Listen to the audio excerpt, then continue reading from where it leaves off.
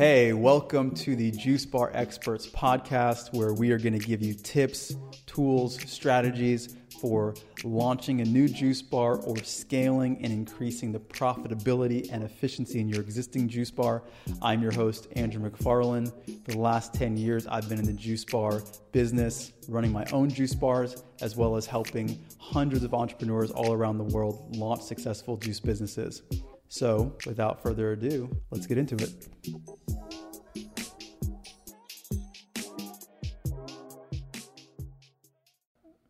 Hope you guys are doing well. Welcome to today's podcast episode talking about if your juice bar should cold press. Now, this is, if it's not something that you're clear about, which I'm assuming if you're listening to this now, it's something that you've been considering.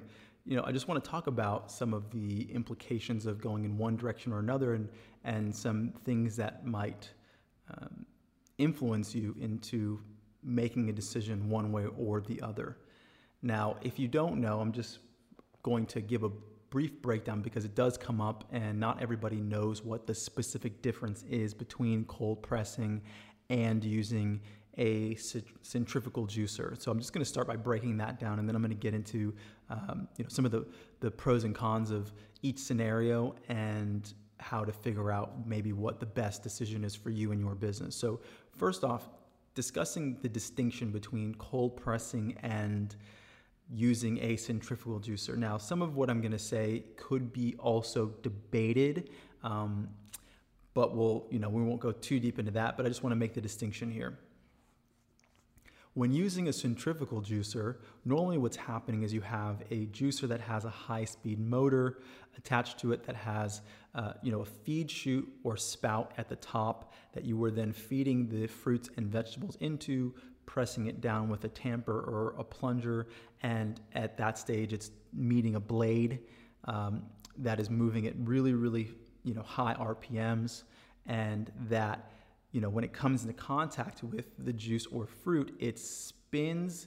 After cutting it, it's spinning the juice out or the produce out into a screen, and that screen then separates the fiber from the liquid. The liquid ends up going down through a pan that then gets put into whatever it is that you're capturing that with, and then the fiber gets spit out the back almost like a lawnmower, and then that gets put into a trash bin.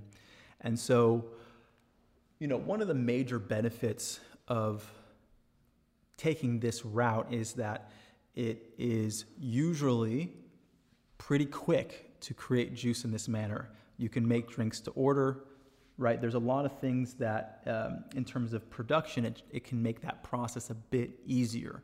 And so people opt to use centrifugal juicers for this reason. Another thing is that customers at times like to modify their drinks or like to also see their drinks being made in front of them. And so from a customer standpoint, depending on the psychology of the customer, they may appreciate that as something that's taking place in front of them.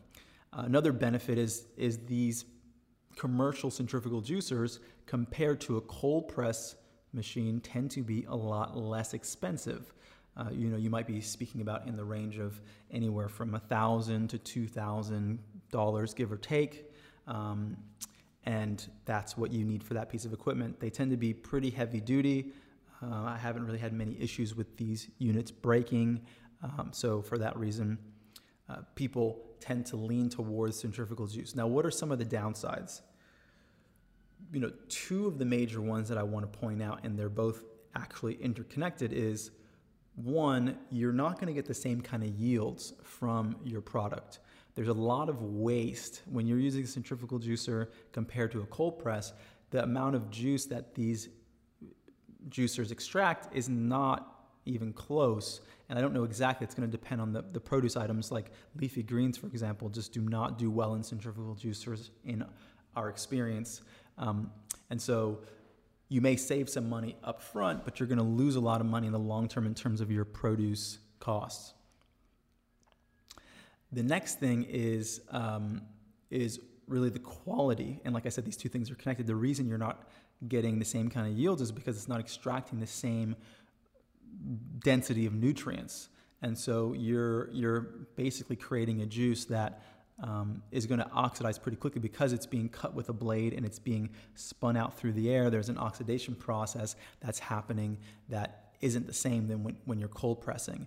And so you're limited in the quality, which, some customers, if you're in specific environments, may demand or have a strong desire for a higher quality product. And therefore, obviously, if you're not cold pressing, you can't give that to them. And there's also, really a big issue when it comes to just the fact that you can't really sell cleanses.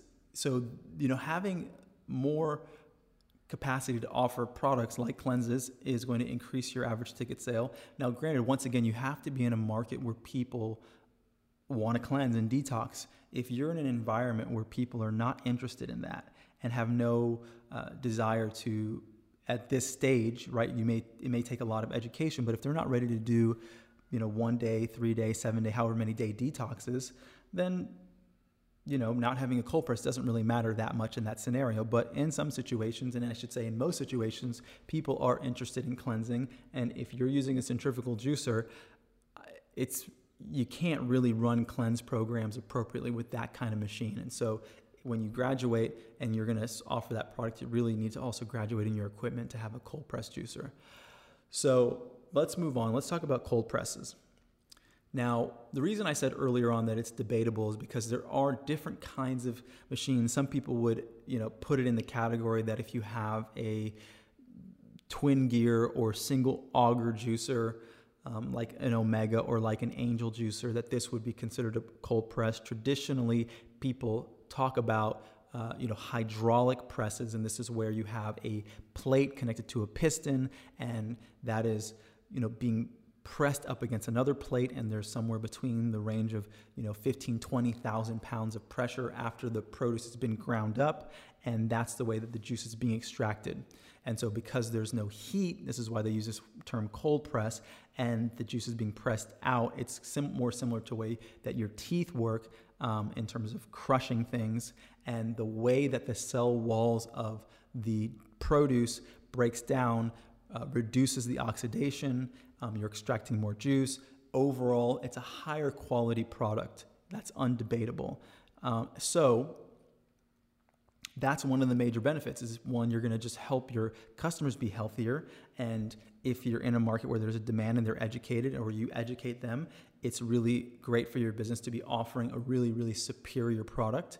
If in terms of your yields, like I mentioned, when you're getting to the place where you're able to extract somewhere between 30 to 50%, and in some situations, maybe even more, produce and juice from your produce, then that's going to save you money at the end of the year.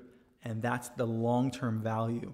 Granted, one of the downsides of these kinds of units is that they're not cheap. If you're getting into a commercial cold press, and when I say this now, I'm referring to the hydraulic press machines, you might be anywhere from $13,000 on the low side up to $30,000, give or take, depending on what kind of unit you're buying. Could even be more, but that's usually the range. And so it's a sizable investment up front to cold press. But throughout the year, you have to really do the math based on the volume of business that you're going to do. Your produce also isn't cheap. This is something that if you're able to save 30, 50%, depending on the items, over time, it's going to add up and it's going to mean a lot to your business, not to mention the value of the demand that it could create in a specific environment. If you are in a neighborhood where nobody's cold pressing and maybe you become the first cold press juice bar, great. Now you've just through that process distinguished yourself quite significantly.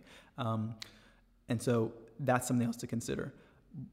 One of the other downsides that I want to mention, and it's hard to really call this a downside because it also depends on the volume of juice that you're making, but running your production for a cold press juice bar is a bit more involved. It takes more thought.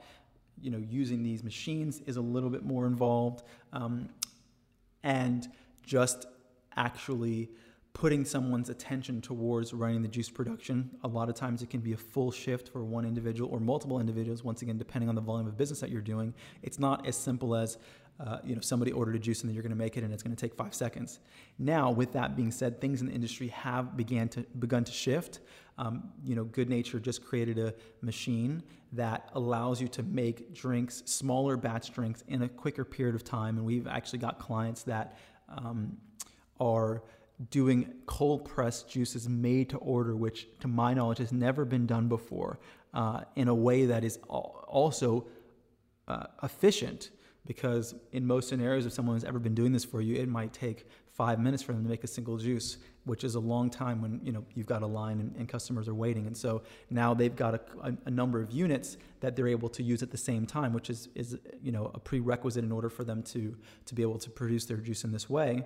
But it's something that's changing things in the industry, and I feel in the future, this is just my opinion, that it's going to eventually going to become the standard as people understand that this is the highest quality juice that you can drink. Because even then, in most scenarios, in terms of freshness, when people are cold pressing, at most it might be made 4 a.m. and then maybe you walk into the juice bar 8 a.m., 9 a.m. So the juice has been around for 3-4 hours, and sometimes even 12 hours if they make it the night before. So, and not to say this still isn't good juice, it's still really, really great juice, but to have a juice that just got made 30 seconds ago and then to be drinking that is really, really amazing in terms of the quality that you're going to receive. And so looking at your business, how do you know what you should do? And what I'll also offer is that you can do both, or you can move into doing cold pressing if you start to see there's demand for it. So you just have to be aware that if this is a potential evolution of your business, that you have the space, because some of these machines can be really, really big. And obviously when you're designing your space and building out your store, if you don't have the space to introduce this later on, then you could be stuck. And so if it is something that you think I might roll out in phases, then think about phase 1 and what you're going to do if you're going to be just using a centrifugal juicer, and then eventually as business picks up and you want to offer cleanses and you want to buy a cold press and then offer some cold press juices and grab and go, great. That's also a benefit that I want to mention to cold pressing that a lot of people may not realize, is that because you can prepare juices ahead of time, and I have seen people do this with centrifugal juicers, but it's really not something I recommend because the quality of the juice is really low and the juice separates really easily because of the way that it's being processed, and it oxidizes and it doesn't look the best in a grab and go. But when you can cold press and put juices in a retail fridge, it is going to inspire people to make more impulsive purchases. So we always advise our clients put their refrigerators next to the POS machine, and someone who maybe came in for a smoothie but is sitting there and about to, close out their order and is asked, hey, if you need anything else, then they might just grab a juice because it's in proximity. And you can do that with these kinds of products if you're cold pressing. If you're not, it's not something I recommend you do, because you're not going to see the same kind of sales, because it's just not attractive to people. The juice looks like it's been there for, even if it's only been there for an hour, it looks like it's been there for 6 months. And so this is one of the other benefits. So going back to what I was saying before, how do you know if you should cold press or not? And the thing that you want to assess is how mature is your market in terms of people's understanding of health. This can be a tricky thing to assess, but there's ways to do it. So if, for example, you go into your local health food store, assuming that you have one, and if you don't have one, then it might mean, hey, your market's not that mature yet. The question is, how much organic produce do they have? What kind of supplements do they serve? Are they serving really, really, niche items in your local health food store? This means that obviously there's a demand for it because people are purchasing it, which means that the people in your market are educated. You're in an advanced environment. Now, it's not to say that you can't bring your market up to speed. You definitely can. If you're a really strong health advocate and you've got an audience through social media, or you've got a voice in your community and you're really an advocate for cold pressing and you want to let people know why it's important and it's valuable and people will listen to you, then great. Otherwise, if you don't have that voice, it gets really hard to be the one that's educating people in the market. Not to say that you can't do it, you can do it, but it's a lot easier if there's already existing demand there. So the other thing that you can look at is how developed are the fitness businesses, yoga studios, gyms, Pilates studios, dance studios, because when there's a lot of this, it's showing you that people are very, very health oriented, which means they're going to be receptive to what you're sharing with them. It's not a group of people who are going to say, hey, I don't really care. Just give me something that's cold and that tastes good and that's cheap. that's a demographic of people who really probably aren't interested in the health benefits of the product that you're serving. And so investing an extra $13,000 to $30,000 in a piece of equipment may not make the biggest difference in their life, but it's obviously going to be a significant investment for your business. And so sense how health oriented your market is. And if it seems that they're leaning in the direction of being more health conscious, then guess what? Probably moving in the direction of cold pressing would be smarter for you in the short and long run. So I hope this gives you guys a little bit of insight into this process and maybe gives you clarity on the decision that you want to make. If you guys are interested in some cold press juicers and have more questions, we do have a great relationship with Good Nature and we'd be happy to connect you and see what we can do for you in that regard. Feel free to reach out to me at andrew@starterjuicebar.com. We'd be happy to discuss this. And as always, wishing you guys a lot of health and success in your projects, and I'll see you guys at the next episode.